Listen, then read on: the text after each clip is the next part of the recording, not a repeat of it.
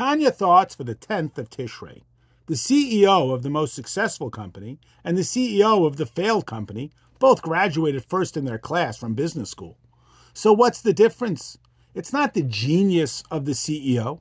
It's their capacity to express and impress their mission statement down to the baseline employee.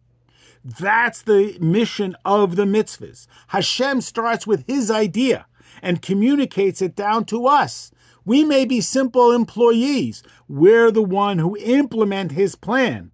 Are we listening now? Because without that, no one's coming to your store. It's not how smart the CEO is. It's about the user experience. That's us.